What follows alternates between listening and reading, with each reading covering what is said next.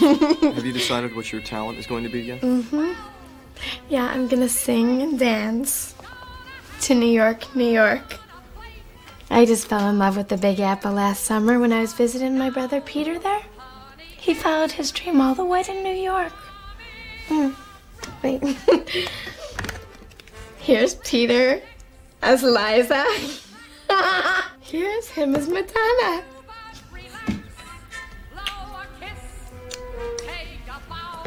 As Barbara.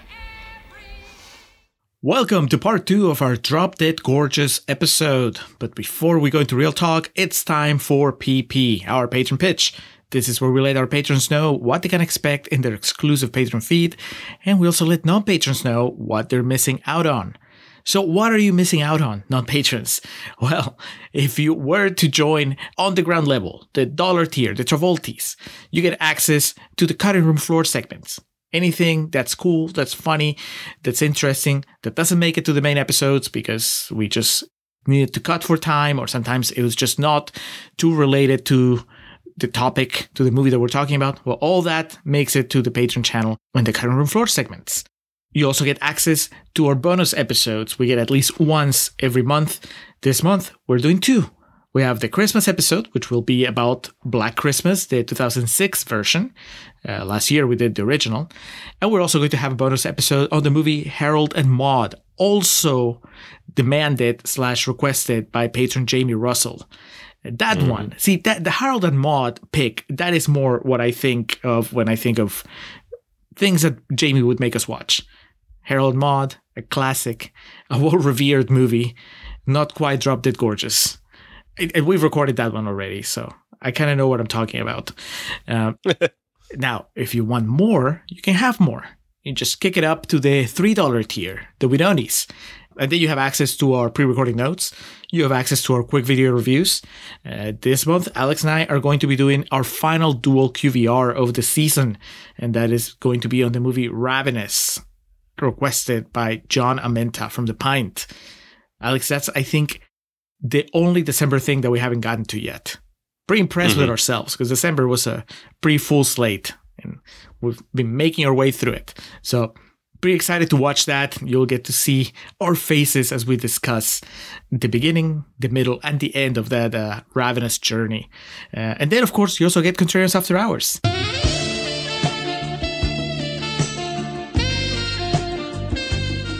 That's the spin-off show where we tell you about other things that we're watching, that we're reading, that we're listening to, that we're thinking about. Alex, I think we're also doing a dual After Hours this time around. Yes, we are, Julio. As we're not going to see it together, but we're both going to see The Iron Claw tomorrow night. It's first night it's showing in Austin, to my knowledge. The story of the life and times of the vaunted and famous / infamous professional wrestling family, the Von Erichs. And I am very excited about this, and I think my enthusiasm has rubbed off on you a bit. And also things just worked out for your schedule personally that you're going to be able to go check it out. So we will be talking about Zac Efron's possible Oscar contention. And as I've instructed Julio to go in this fairly blind, as it's a pretty ridiculous story. I'm just very excited for this and look forward to comparing notes, both from an analytical standpoint of the movie and also what Julio's questions are for me as pertains to real life versus fiction. All right. Well, that is going to be your After Hours. Alex and I watching the same movie pretty much at the same time, but in separate movie theaters. It will be quite an experience. And then if you want to join the elite group that tells us what to do on the show, those people throwing picks at us for the main feed and for the patron feed, for the quick video reviews, that's when you join the $5 and $10 tiers, the Embrees and the Gads. Just go to patreon.com/Contrarian Prime, look at what we have to offer, and see how you would like to join the Contrarian supplements. $1, $3, $5, and $10 are respective tiers. Like Julio said, $1 gets you in on the ground floor, get access to everything we've done, dating all the way back to our first patron exclusive episode where we discussed Blue is the Warmest Color. So that means our Roxina mega series our Lindsay Lohan retrospective, and our current tier of goals are out there that once we cross those threshold, there'll be new Patreon exclusives coming y'all's way. So if you've been on the fence about throwing $1 our way, now is definitely the time to do so. To all those who already have dropped $1 or more in the proverbial tip jar over on Patreon, we love y'all dearly and appreciate the support y'all continue to give us. So if you want to know what it feels like to get that warm thank you, you know what to do. Go over to patreon.com/contrarianprime. Throw us $1. You won't regret it.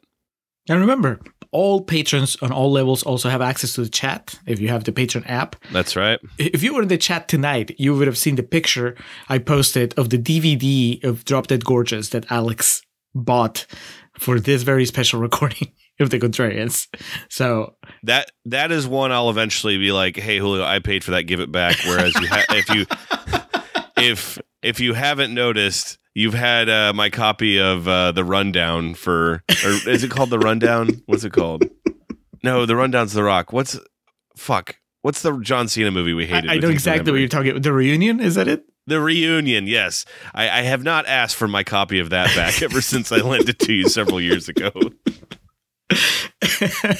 The Contrarians physical collection, the Contrarians physical media collection, it's split between our two households, and I think the copies can move freely one way or the other.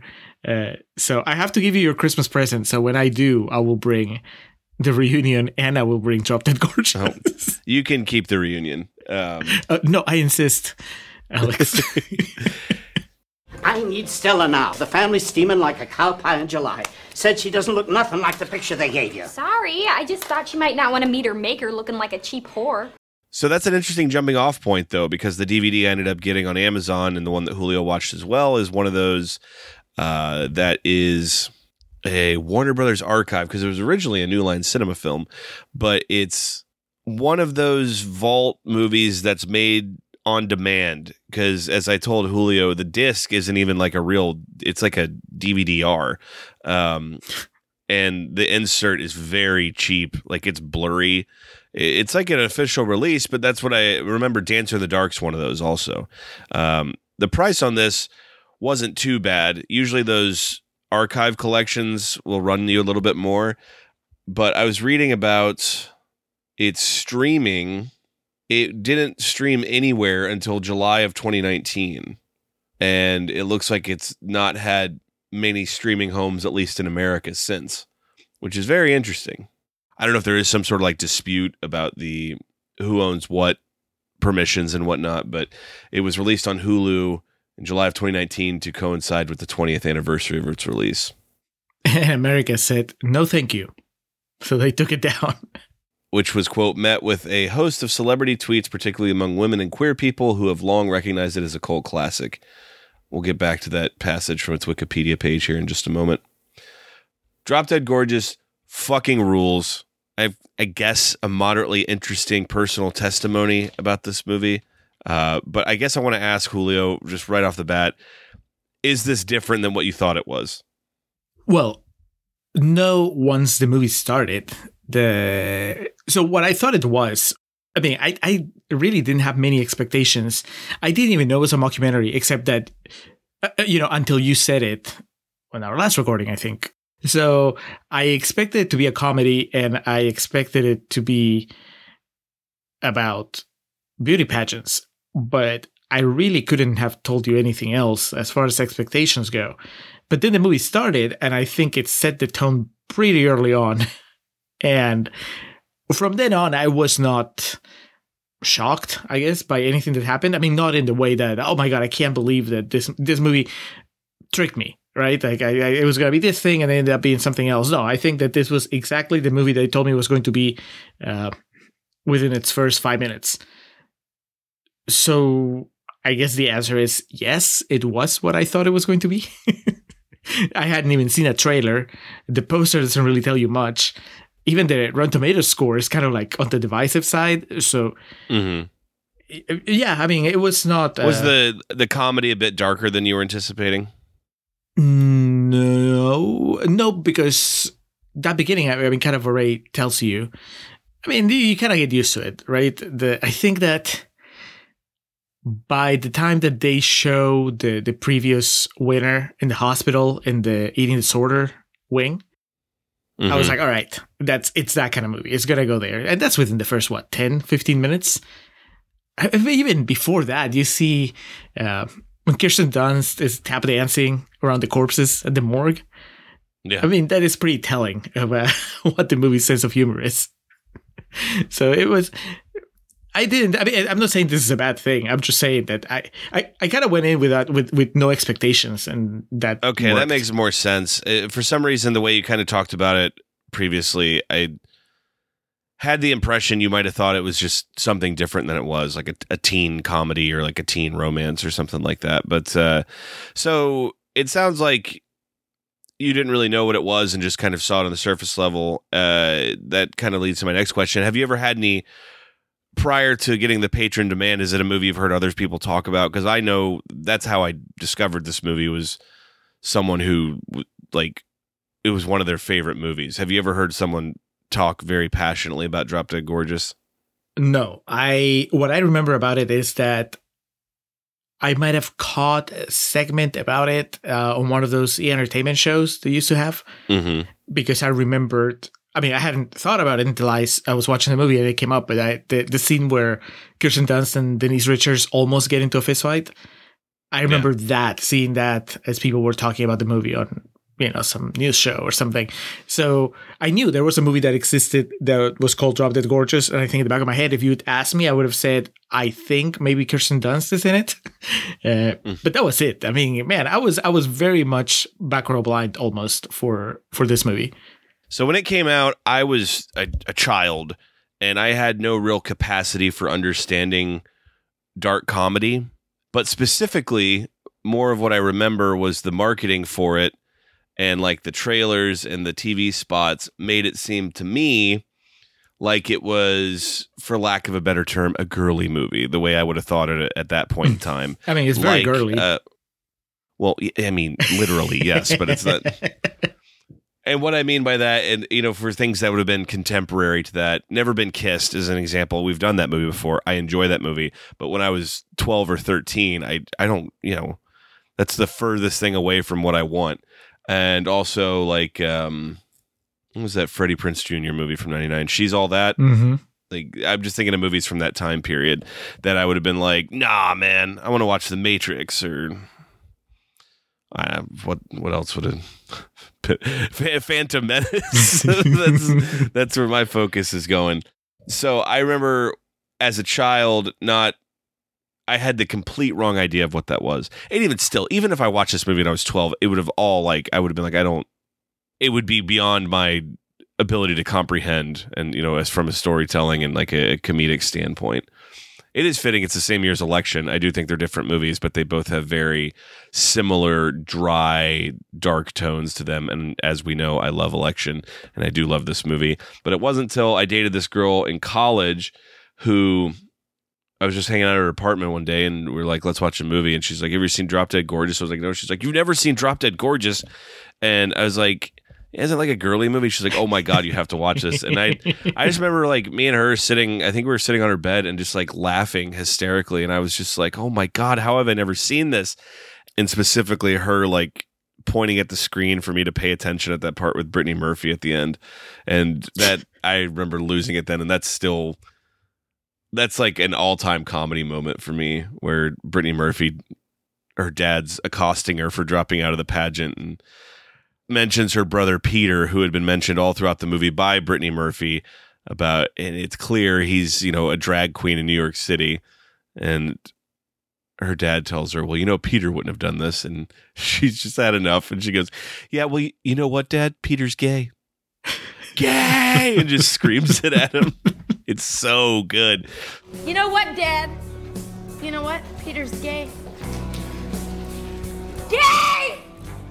But I remember since watching that with my college girlfriend at that point, I had a completely renewed idea of it. And it's a movie I've praised when it comes up since. Like if it comes up in any circles and someone's ever on the fence about, watching it or they haven't seen it, I wholeheartedly endorse it. And shockingly, it was even funnier than I remembered watching it today. All right, let's start the fresh quotes with somebody we know. At least I know. Trace Thurman from the Horror Queers podcast says, acerbic and hilariously un-PC, Drop Dead Gorgeous stands the test of time as one of the best comedies ever made. One of the best comedies ever made. Alex, I know you like it, but would you go that far? Man, that's a big one. I don't know about that. Trace, I've met you. I've known you since before you had a podcast. You seem like a sensible guy. Is this too much? Are you letting... It's not Wayne's World 2. Next, Mark Halverson from Sacramento News and Review says, good taste may be on vacation, but big laughs are out in full force. Is this movie tasteless, Alex? No. It's just not for everybody. Because like I said, it's consistent in its tone and it's very consistent in its pulling no punches.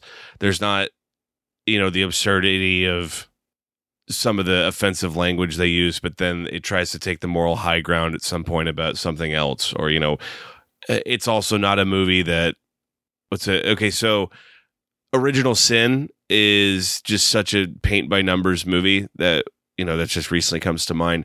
But where it becomes tasteless is there's a completely unnecessary series of events that leads to one of the main characters being raped. And for a movie that dumb, that's when it becomes tasteless. With something like this, it takes this cast of characters and puts in your face how dumb and ridiculous they all are, and they stay that way throughout the duration of it without doing anything that completely betrays the whole tone or idea of the movie that is at hand. Well, Mark Halverson gave it a positive review, but he disagrees with you. He says good taste is on vacation. I mean, that's fair. You can definitely say it's off color, but I don't think it's enough to be offensive, at least for me.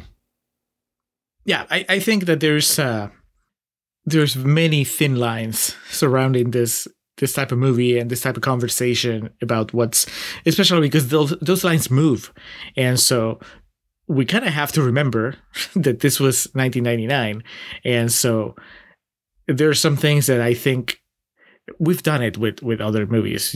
We've raised a point. Like if they were to remake that movie today, some things would probably be massaged a little bit so they're not as shocking, or just kind of, you said off color, right?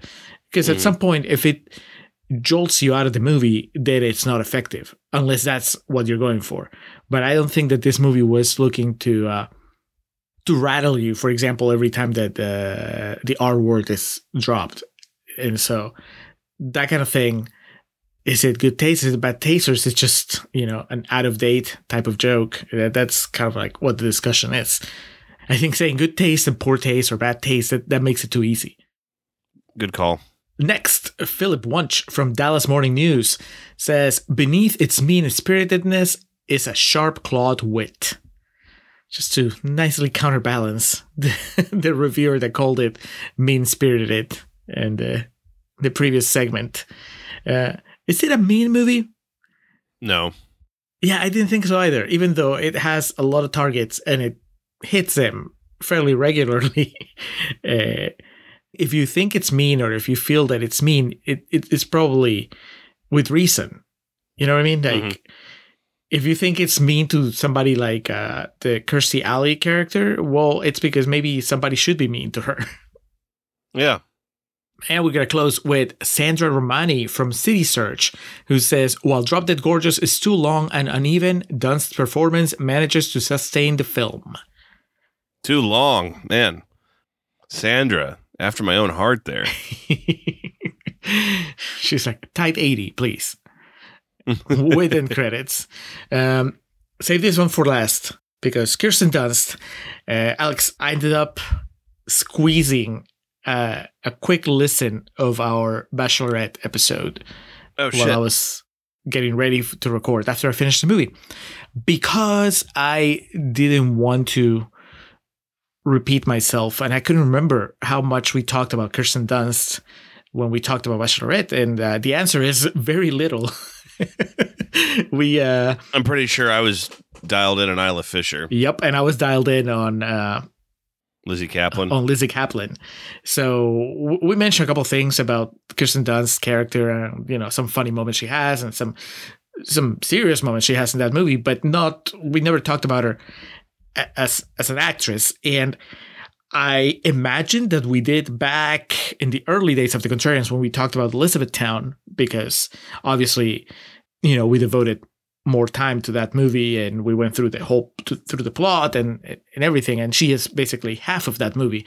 Whereas in Bachelorette, she's part of an ensemble. And even here, though she's a main character, she's surrounded by a lot of characters that they get a lot of attention too. So all this to say is, like, I don't know if we've ever talked about the career that Kirsten Dunst has and how, at least for me, I always find that I have more blind spots in her filmography that I'm aware of. And like, I'm constantly, whenever I find one, I'm suddenly reminded of, like, oh, that's right. She's made a lot of movies that I've never watched.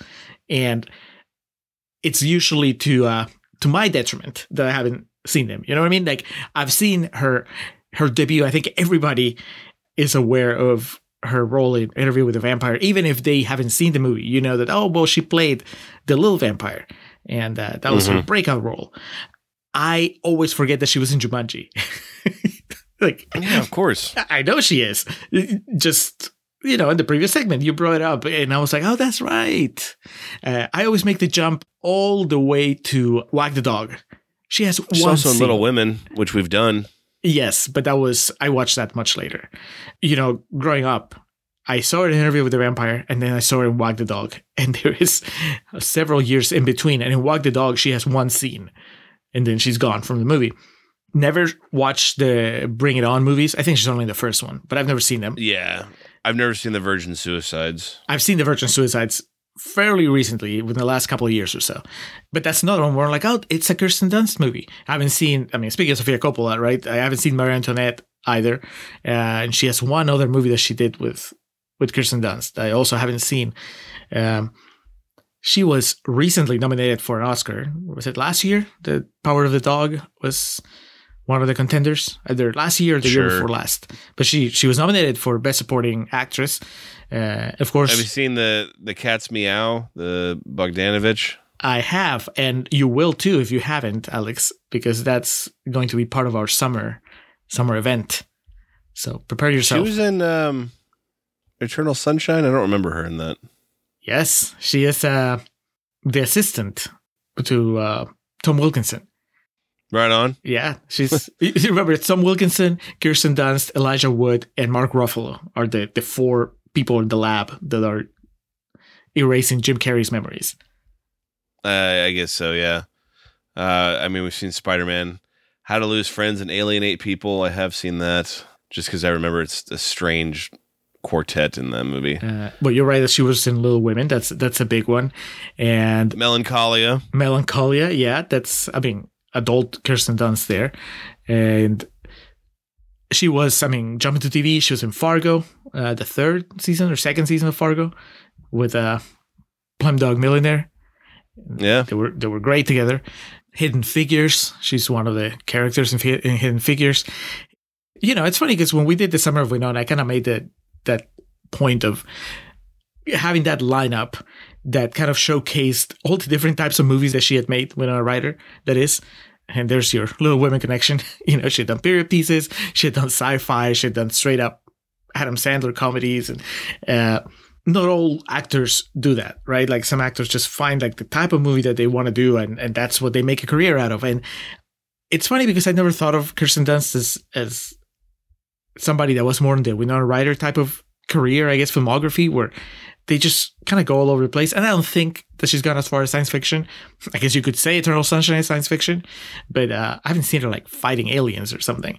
But still, it just feels like she has this vast range of movies, and I might have just scratched the surface, even though I've seen a lot of them. Like the ones that we're talking about, I've seen them.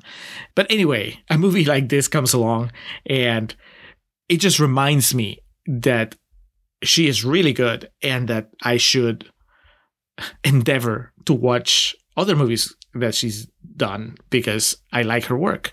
I think she's really good in this movie. She may not be the most memorable character. We can argue about who the MVP is, but I think she's definitely, because she ends up being the protagonist. She's at the core and she carries the movie, and she's really funny, even though she's not as over the top as a lot of the other characters. And I guess you could just tell that, this is somebody that can carry a movie.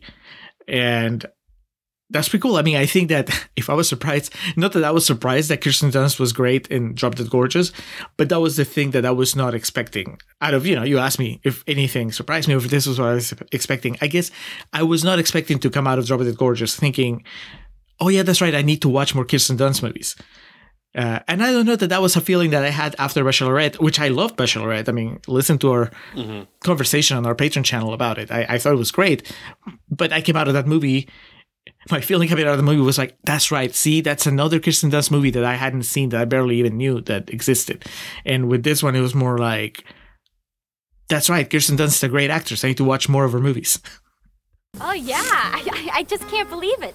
I'm Minnesota's American Team Princess. Our baby's going to nationals. Lincoln, Alabama, look out! Woo! I'm going to be on TV just like Diane Sawyer. She's great. I haven't made it a life's mission to watch everything she's been in, but it's she's someone that every time she shows up, I'm excited. I remember the casting that, because when the first Spider-Man came out would have been right around the time that I was beginning to be aware of actors beyond, just oh, Jim Carrey's funny. And I remember when she got cast as Mary Jane, I was very excited about that.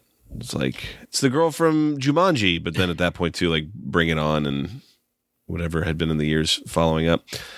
Yeah, she's an all-time actress because she somehow makes Claire likable in Elizabethtown, which the way that character is written, you should just want to drive her off a cliff in a car, and by the end of it, you're like, all right. And that is solely because of her portrayal of it. 1,000 other actresses could have done that and wouldn't have been the same. And yeah, Bachelorette, I think, is a very interesting, her matured as a woman, but her comedic chops are still just tremendous. I still have never watched Melancholia. I know I should. You own it. I do. I own a lot of movies I've never watched. But I think it was for that, when either in the press tour leading in or after, when they were at Cannes and Von Trier, they had that press junket. Yeah. And he wouldn't stop talking about he was saying very dumb things. And she was sitting right next to him, and the range of emotions she goes through is pretty fantastic. Yep. It's all of her reactions have been gifed and used to death, but no, to me, she's a leading lady. If Kirsten Dunst is in something, I'm usually going to assume at this point she's at the helm. But no, I'm a big fan, and yeah, she's great in this. This is certainly an ensemble movie, and where she is the ray of sunshine, for lack of a better term, because she's the only character that seems to have genuine redeeming qualities. Even as funny as Allison Janney and Ellen Barkin are, they're just old drunks. They're products of their environment, I guess you'd say. It's a movie you watch, and at the end of it, having the experience with the small towns and the small town mentality that I have had, it's a movie that when it's over, I'm like, go Amber, you got out of there. So that's kind of a takeaway I have from it. So I have this, as I was watching this movie, it was maybe 20, 30 minutes in, and I was not really writing down many notes. I realized, it's going to be one of those where Contrarian's Corner is going to be a lot of what my real thoughts are in real talk, except that it's kind of the way the movie's structured too. It's also why we don't do documentaries, because the plot of this movie too, and the way the movie's paced, isn't really conducive to how we structure Contrarian's Corner. So that's kind of what I was thinking going through it as well, of we're going to have to just kind of, find certain things to fixate on and find ways to make topics out of them. And I'm glad we were able to do so, because at one point I was kind of like, man, how are we going to do this? I wasn't too worried about that, because thankfully the things that happen in the movie are entertaining enough. I was more concerned of man, I'm going to get to real talk, and it's going to be not a whole lot of new stuff because my thoughts on the movie are basically what I say in the Dress Corner, toned down. But I really like it. I think that in addition to being really funny, it is really bold. And I wrote down, this movie succeeds where Pre-Persuasion failed. Because Pre-Persuasion was also bold in the things that it was trying to do. And this is also much, much funnier than Pretty Persuasion. Yes. But it's like, would I find Pre-Persuasion funnier if it had not gone to, it's not even that Pretty Persuasion goes too far. I think that both movies go pretty far when it comes to, the things that they're trying to make fun of or the things that they're attacking. But there's just some things that are a lot touchier than others. And this movie goes to pretty dark places. This movie talks about eating disorders and, as I constantly mentioned during the Dress Corner, there's a pedophile that's I found really funny. John Doe, his last name spelled Bough. Yes.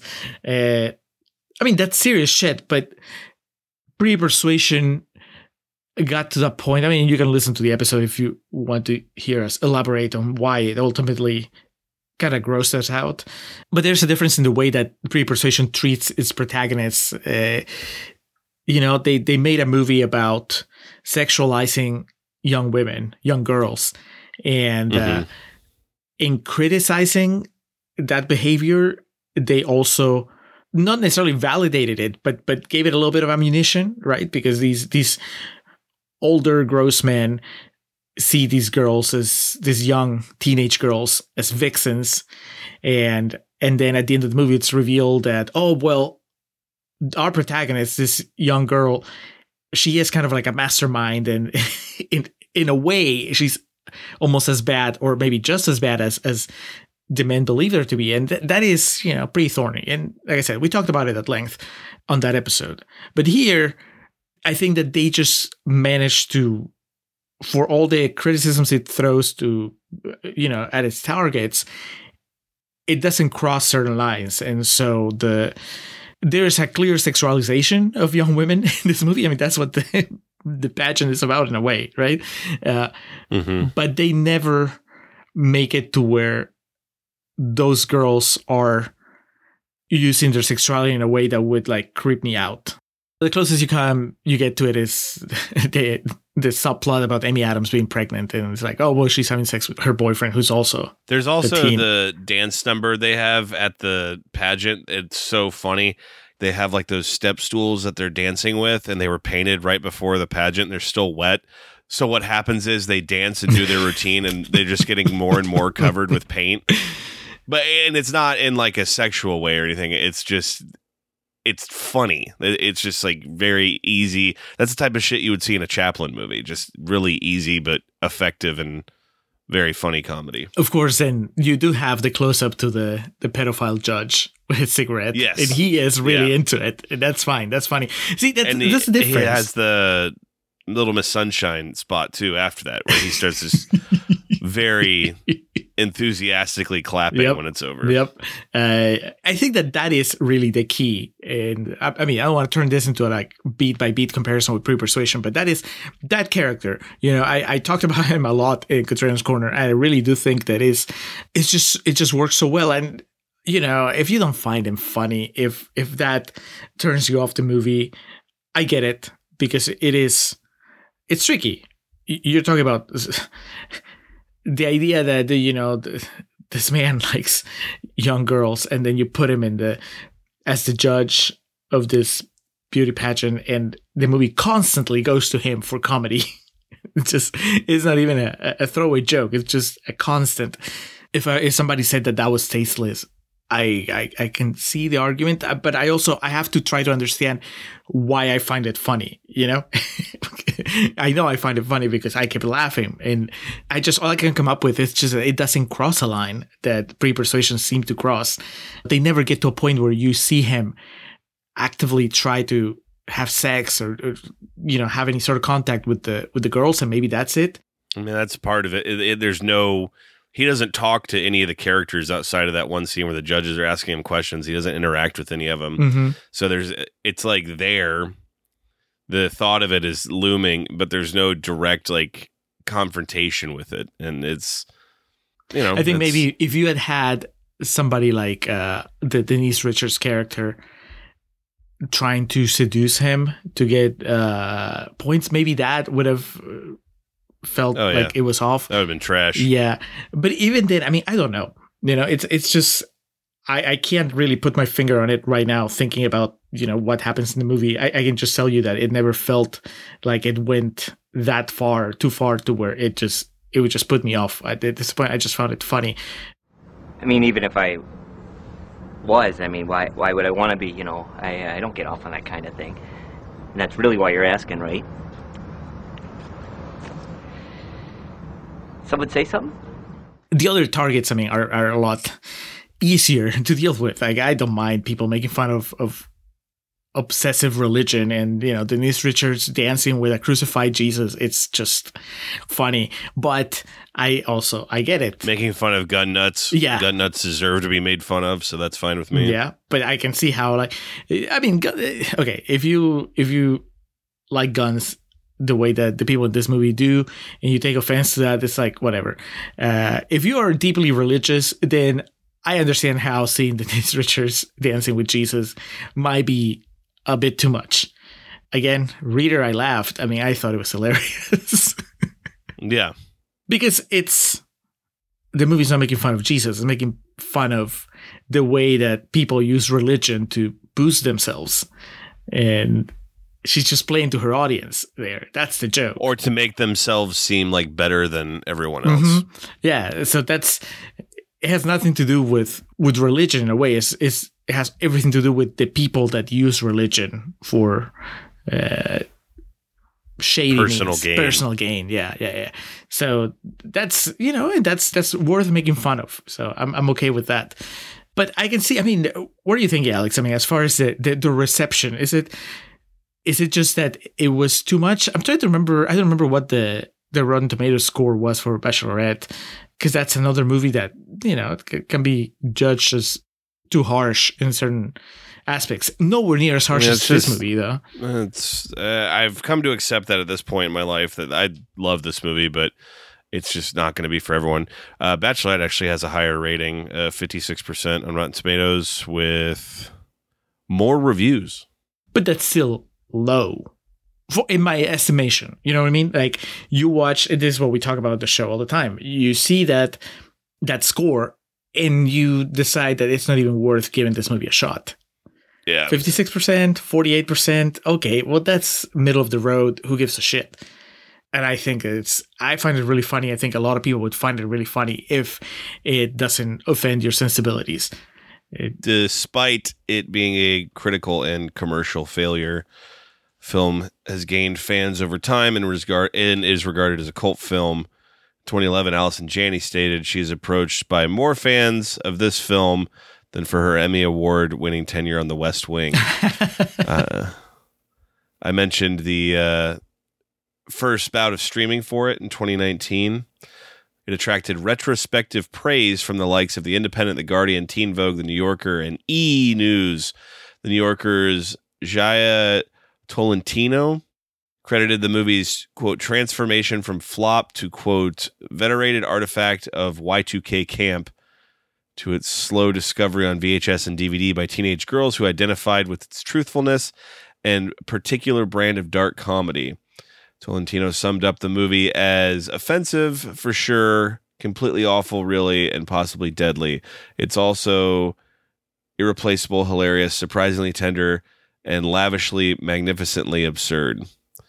The Guardian praised the film's vicious indecency, describing it as trashy, wonderful, endlessly quotable, and 20 years ahead of its time.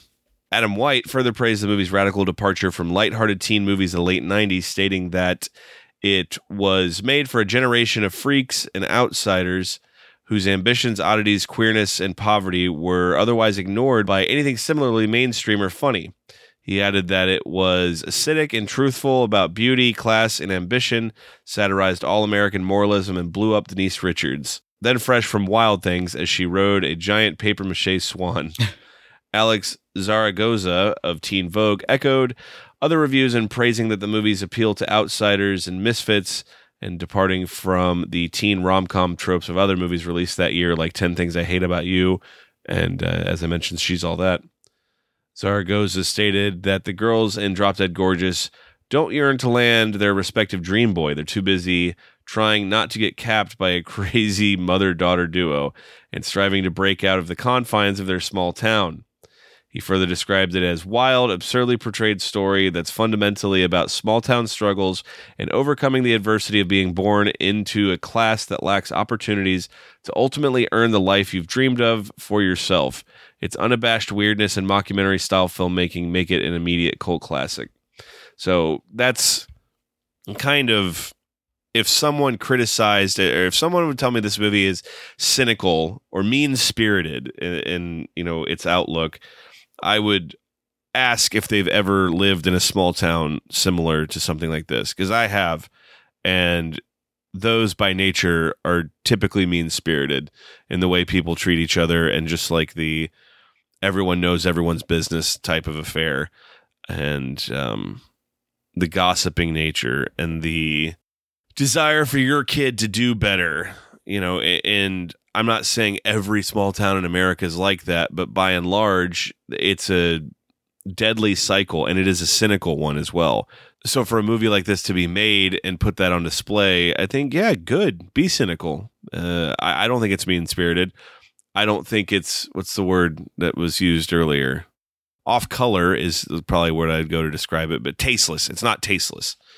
Movies aren't real life, but this movie takes real life aspects and ideas that are real and turns them into a movie and makes them insanely silly and, turns them up to the most extreme degrees.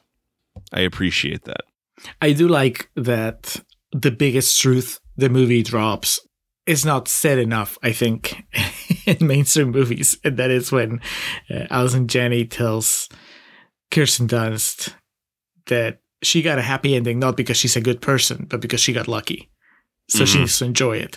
And that's 100% true. And it's refreshing, right? Because, this movie is too smart. And it would not be consistent at all if it tried to sell you the triumph of the Kirsten Dunst character as something that is a consequence of her being a good person. That would be too sweet of a conclusion. Too saccharine. Like, you can read into that she's the only one who didn't try to cut corners and made out okay, but it really is just, that's the comedy in it all. Mm-hmm. Most of her success comes from Kirstie Alley just trying to cut her legs off. Yes. It's the screenplay throws that idea in, and then instantly Allison Janney undercuts it and says, no. The way that life works is not that you get rewarded for being worthy of rewards. The way life works is sometimes, a lot of times, the wrong people, the bad people win. And if you're a good person that wins, enjoy it, because who knows how long it's going to last. It's great. We need more of that, or at least, I'm not realism. Advocating. Yeah, or because it's not the norm. That's the thing, most movies will try to sell you the fantasy that if you work real hard and say your prayers and take your vitamins, brother, you know, everything's going to work out all right. Hey, I got second runner-up. I got second place. Third. Huh? Third. Yeah, I got fine. Honestly, I think the most, joke in the movie, and it was one I completely forgot about, is the title card of what happens to Amy Adams at the end. That she ends up becoming a stripper. And then she was last heard of out of the Philippines. And if anyone has any information to contact this number, that was fucking heavy. Dude, we talked about in the first half, I think it was both our real thoughts on the Will Sasso character. And let's talk about it without trying to be funny. Because, that's something else that I knew that it was tricky as it was happening. But like I said in the Trans Corner, I'm not going to lie to you and tell you that I didn't laugh. Dude, I think one of my top laughs in the movie is when he gets stuck in the car door and they have that caption at the bottom about the purpose of a documentary crew is not to interfere with its subjects, because he's just yelling for help at the documentary crew. Because that's how you watch any like nature documentaries, and they don't stop, like they don't help a baby back to its mom, and they explain that's why. And that shit is funny. I thought you were gonna say that you see the kids teasing him, and it gets a hold of one of them though. Yes, and he's eating his cotton candy. Dude, so good. I guess my thought is, in the end, and this kind of reiterates what I said in the first half, it feels in line and tone with this movie, and to me, it's not particularly jarring, or it's not a hard left, I guess.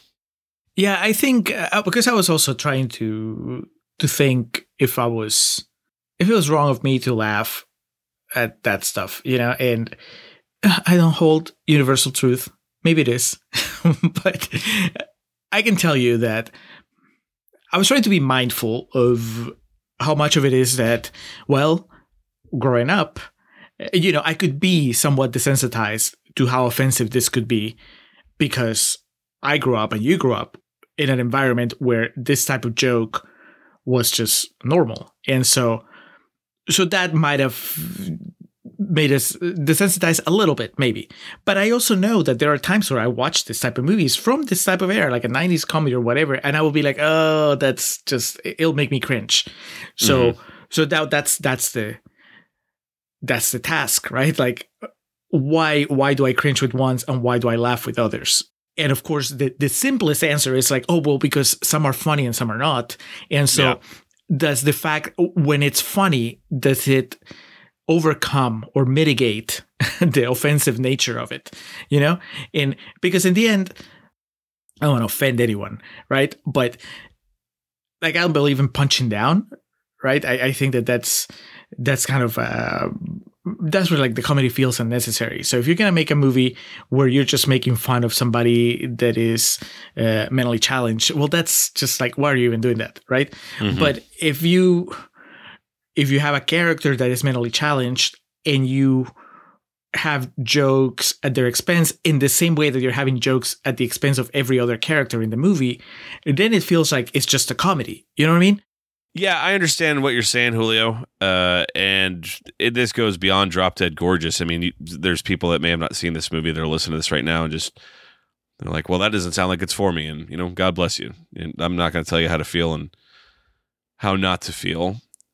I know for me personally, and kind of how I, in general, view comedy in a way of, I typically go about nothing's off limits. I can't, like Norm Macdonald's jokes about 9/11, I can watch those a million times and they make me laugh every single time. So I can't do that and then try to take, personally, the way I feel is I can't do that and then try to take the high ground with other things. So for me personally, it's what it always boils down to. I laughed. I find it funny the way this movie portrays their characters and the way they respond to one another and whatnot. But if that's not for someone else, then I'm not going to tell you, oh, you're ruining comedy. Cancel culture strikes again. That's just, beauty is in the eye of the beer holder, as they say. I would add also that, well, two things. One is that the characterization of the Will Sasso character is pretty sweet overall. So I think that also adds to, like, diffuses, at least for someone like me, it diffuses some of the potential tension, right? Because I don't feel like the movie doesn't like this character. I think that when you first meet him and he's just teasing his brother as his brother's trying to give an interview, and he's just like messing with him and slapping him and all that stuff. Like, I found that funny. And honestly, I didn't even realize that he was supposed to be mentally challenged until later in the movie when somebody brings it up. Like, at first I thought they were just like two redneck brothers, and that was, their interaction. So I think that's to the movie's credit, that it's not like they lean into it right from the beginning.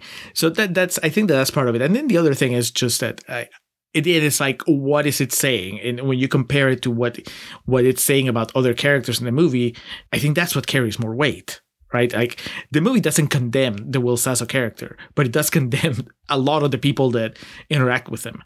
And that's important. That's something that, of course, if you're you find the whole thing offensive, then you're not even going to get to that level, and that's fine. That's, again, it's not for everybody. But yeah, I mean, I watch it, I laughed, I had a good time. I thought Will Sasso was really good in it. I completely understand why, if you were to make that movie today, you probably would just get rid of that character, not have it, maybe make it slightly, the guy can still have a brother that is maybe not that smart, but not take it to that level to where it seems like you could be making fun of mentally challenged people. But, it's a movie from 1999, and it's not one of the things that would trigger a strong reaction from me.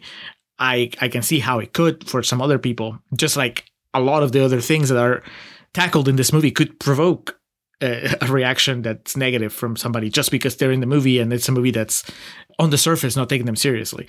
That's fine. And going back to its score, I think that's part of why it's not, it wasn't well received at first.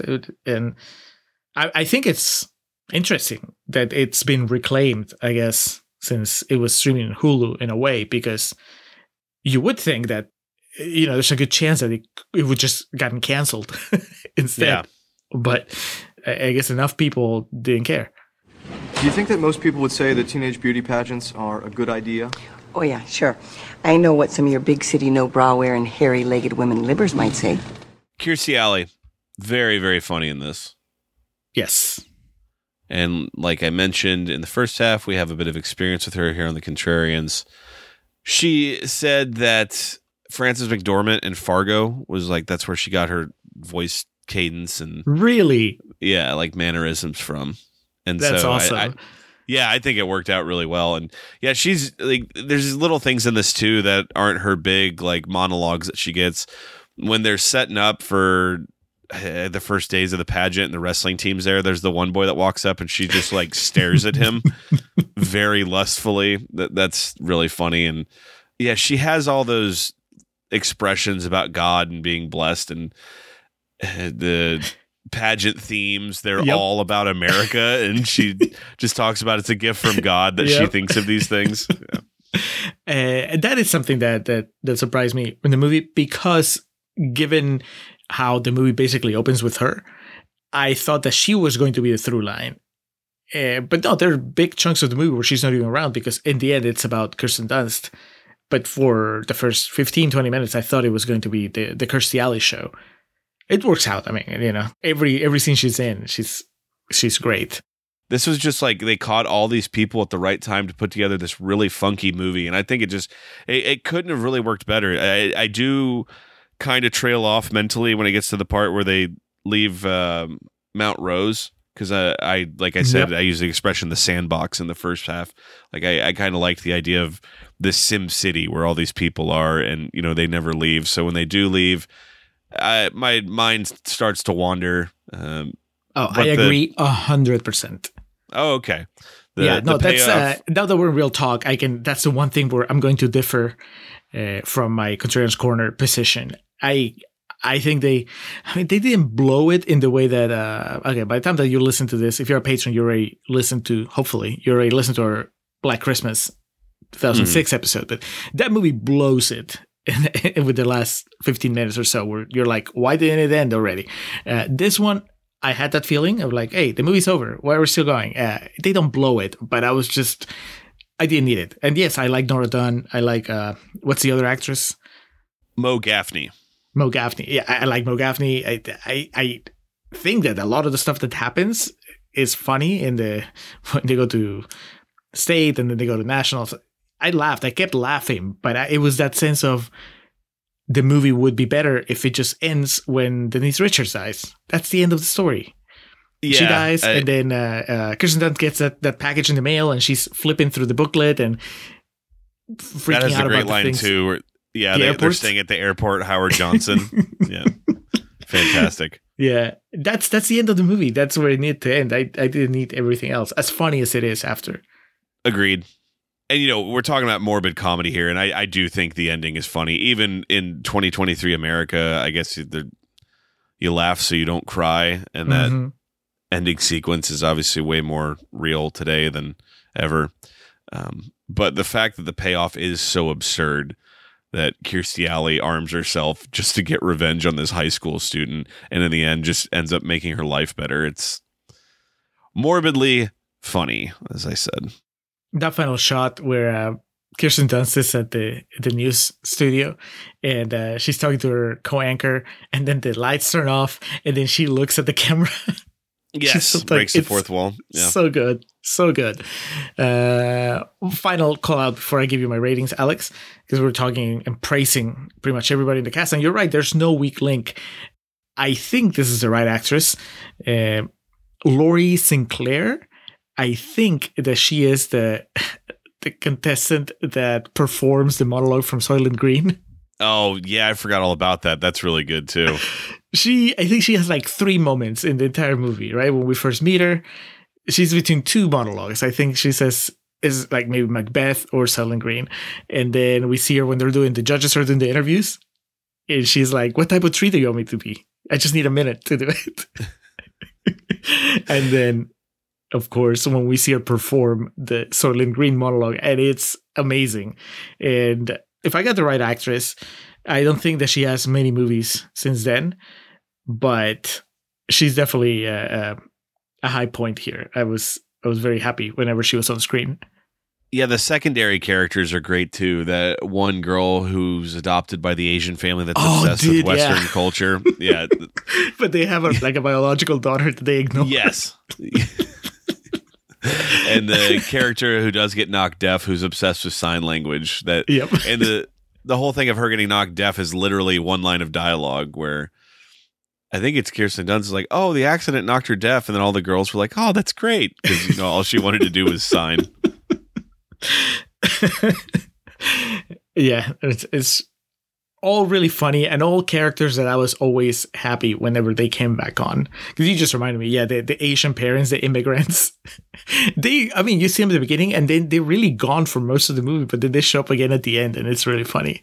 And they're like the stage parents that are sitting there like miming the dance moves that their daughter's supposed to be doing. Yeah, it's really funny. All right. Well, clearly we're very high on this movie. Big time. So, what is your score? I ended up giving it 4.5 stars on Letterboxd, which would translate not to an A+, but a dead center A. I just think, I'll go back to what you and I say all the time on here. For what this wants to be, it'd be hard for it to be much better. We both just mentioned the part of the movie that doesn't completely lose me, but my mind starts to wander because where we were before was so much fun. But I have a hard time thinking for what this movie's trying to be, how it could be much better. And because of that, I give this movie an A. Julio, what are you landing on? Exactly 4.5 stars as well. This was 5 stars for the longest time. And it's just that dip at the end that bothers me a little bit. It bothers me because it was perfect before that. and after that, it's just, you don't need it. You had the perfect movie. It would have been like right under 90 minutes and really funny and really punchy. And I think as fun as it is to see Kirsten Dunst as an anchor, it's even more fun, I think, to just fade to black after she receives that pamphlet and she's really excited about the hotel that she's going to stay at.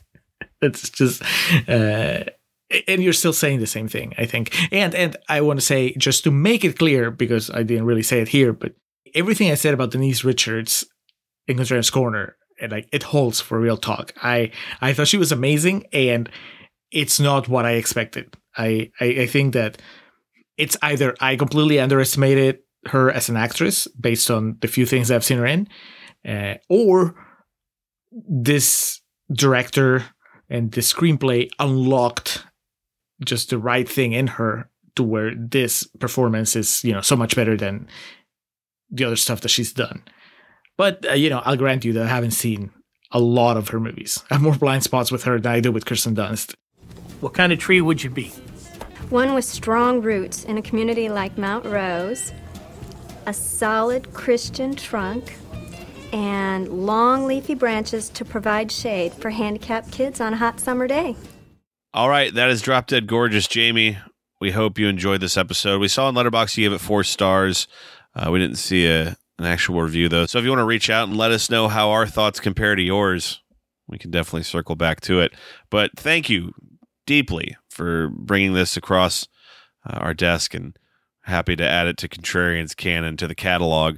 Now, Julio, what is to come next? Well, Alex, we closed 2023 with Kirsten Dunst and Denise Richards. We're going to open 2024 with Denzel Washington and John Lithgow. My God. This is the movie Ricochet from 1991, demanded / requested by patron and very good friend of the show, Eddie Strait, exercising his power on the main feed for the first time. And we are here for it. So it's fresh on the tomato meter. So we'll be saying some mean things about it. Never seen it. I don't think you've seen it before either. Right, Alex? Back row blind, baby. All right, let's do it. Ricochet.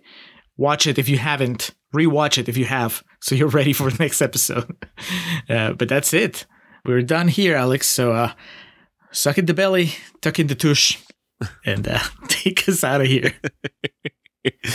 Let's get out of here.